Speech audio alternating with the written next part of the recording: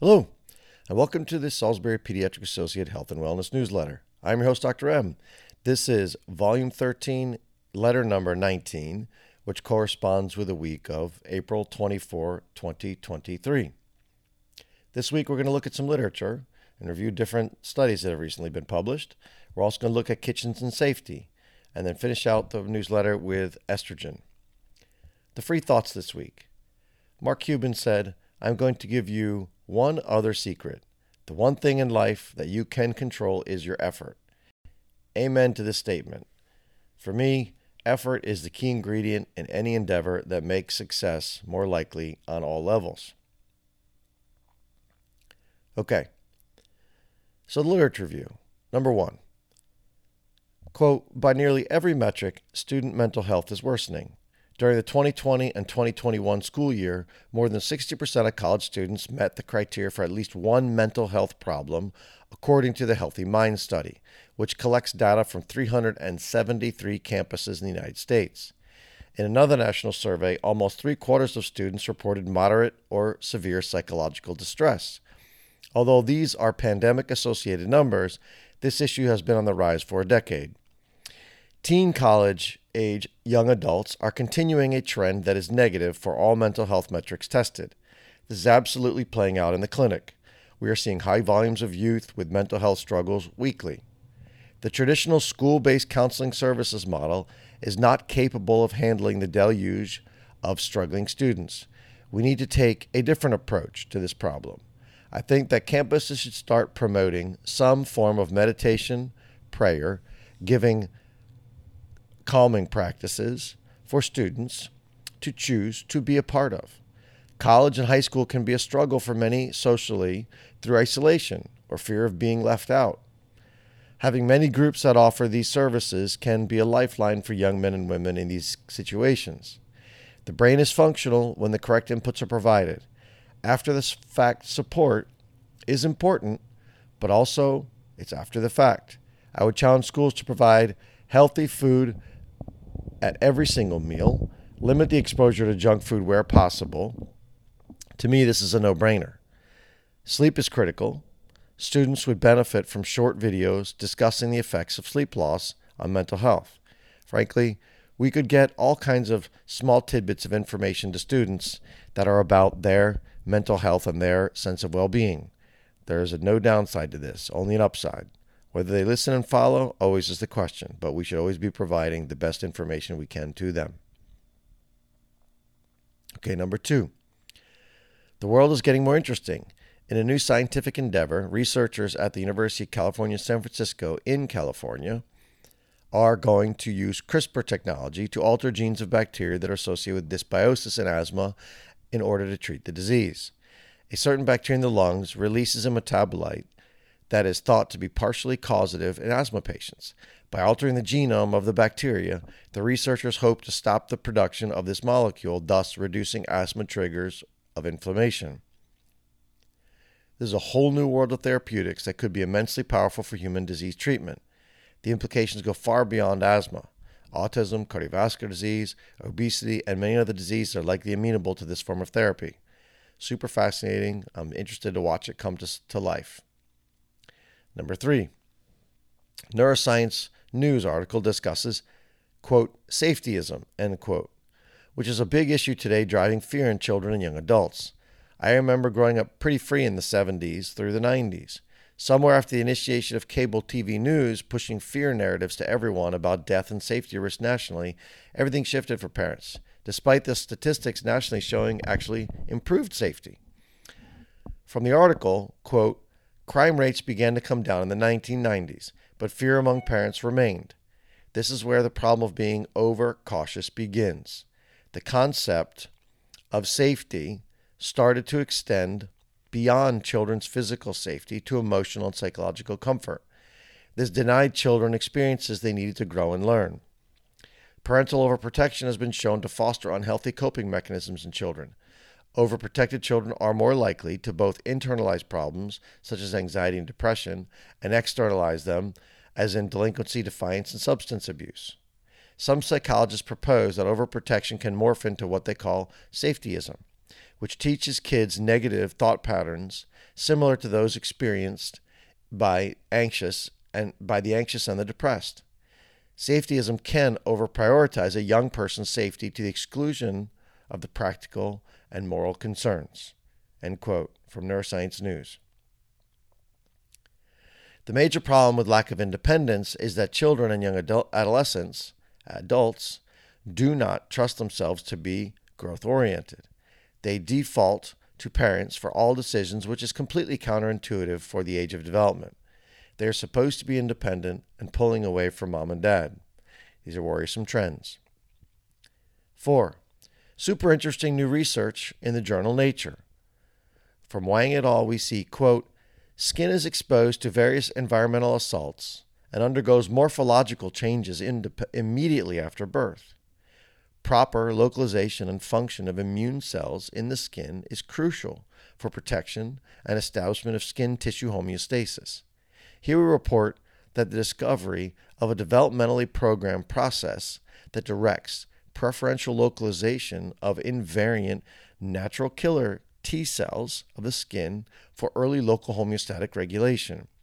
We show that iNKT cells are programmed predominantly with a CCR10 plus skin homing phenotype during thymic development in infant and young mice.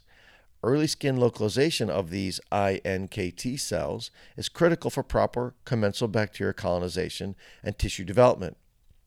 Mechanistically, skin iNKT cells provide a local source of transferrin that regulates iron metabolism in hair follicle progenitor cells and helps the hair follicle development.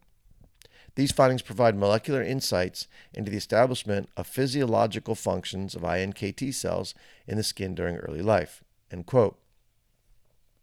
For me, in layman's terms, this means that immune cells are homing technology to help fight diseases at the skin surface. They start as naive T cells in the thymus gland in the neck and migrate to the skin surface where they cooperate with skin bacteria after birth and then thereafter. They are programmed by the bacteria to be in cooperation for hair growth and healthy skin function. If the homing properties are broken for any reason, then bacterial skin dysbiosis can occur, potentially leading to skin diseases. This remains to be proven, but appears likely.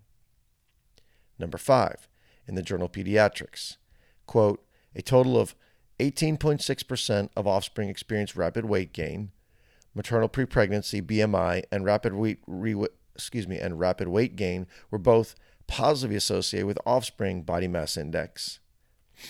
Rapid weight gain amplified the association between prepregnancy body mass index and body mass index Z-score, especially among females. Females exposed to maternal obesity had rapid weight gain, and the average BMI was at the 94th percentile, compared to those with normal BMI and no rapid weight gain. Rapid weight gain had a weaker effect on the association between BMI postpartum and percent fat mass. Adjusting for breastfeeding status or childhood daily caloric intake did not significantly alter findings, end quote, Gilly et al., 2023. This is an epigenetic finding? Maybe, maybe not. We don't know. I think it is. I think that mothers with elevated pre-pregnancy weight, which is what the study is showing, and children with rapid weight gain in infancy are signs of a broken metabolic state leading to chronic caloric storage in childhood. Obesity is the beginning reality of so many diseases of aging. We need to really work hard at helping people understand that having a basal elevated weight above what is considered normal or rapid weight gain in childhood both will lead to problems downstream. The simple answer, but in this process, is also the hard one. How do we control pre-pregnancy caloric intake? We need to encourage folks to exercise more, sleep regularly, avoid stress, and eat a whole foods healthy diet. Section 2, kitchens and safety. Kitchen activities, random thoughts, and safety in no particular order. The kitchen is often the busiest place in the house. It is a place of much joy where young children can learn to feed themselves. The basics of kitchen life and cooking are rooted in experimentation. Knowing that children love to experiment makes the kitchen a great place for a child to learn resilience after a failed recipe turns around in round 2. As you and your children mess around in the kitchen trying to produce a culinary masterpiece, here are a few ideas for health. Number 1, and most importantly, do not cook or reheat in plastic of any kind. This includes using plastic wrap, during microwaving, boiling in plastic bags, styrofoam. Many of these plastic devices have endocrine-disrupting chemicals in them. They are releasing these products during the heating process, and then you're consuming them. It's not a good thing. There's a lot of data here now about how EDCs are affecting us epigenetically and a problem with hormonal function.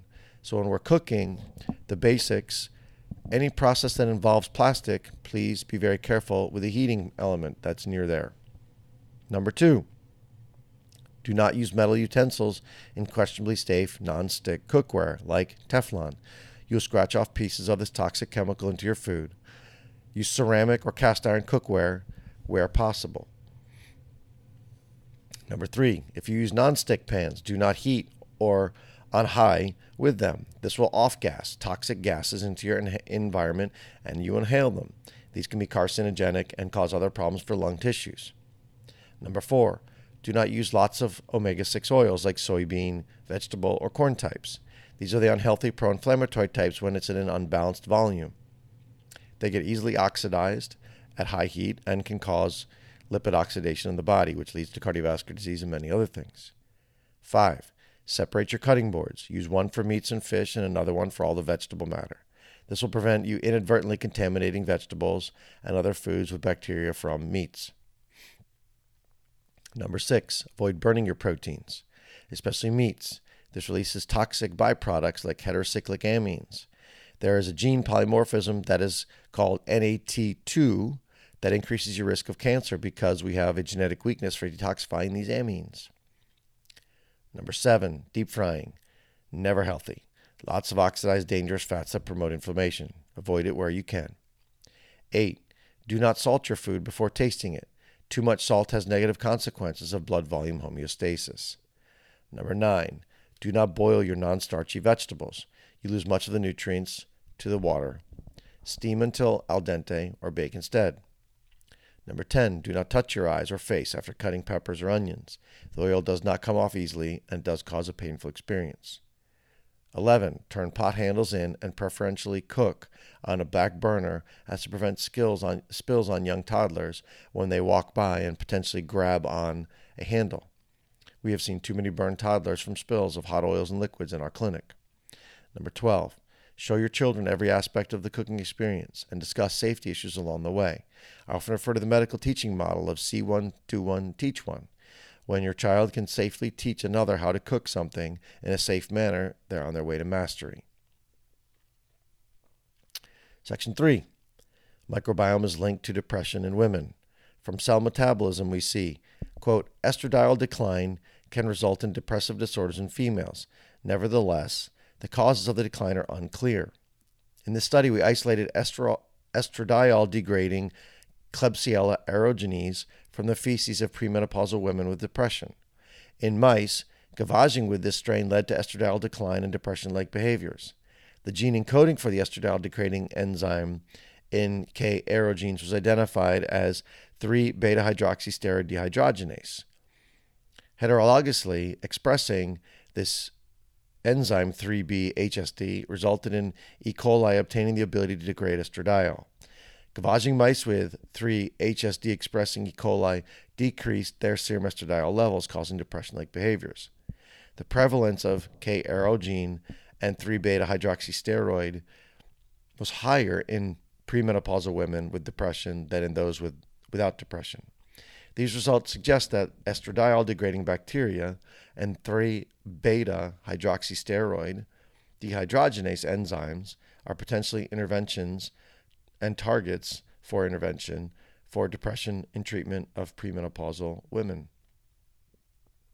That comes to us from Lee et al. In Cell Metabolism. This is an interesting association. Doesn't prove causation yet, but it looks really close. Now we need a study helping us link this bacteria through diet, some form of a toxin-related phenomenon, or other modifiable behavior while reducing this bacteria's prevalence in us. That is where the rubber meets the road of change and depression reduction. It is possible that we'll find a way to alter this bacteria directly.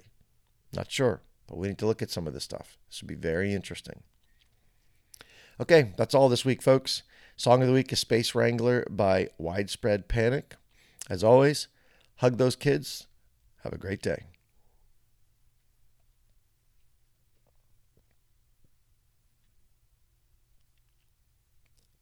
Now for the disclaimer. The information provided in this newsletter audiocast is for educational and informational purposes only. It is not a substitute for advice and/or treatment provided by your physician or other healthcare professional, and is not to be used to diagnose or treat a health issue. This newsletter does not constitute development of a provider-patient relationship. Thank you.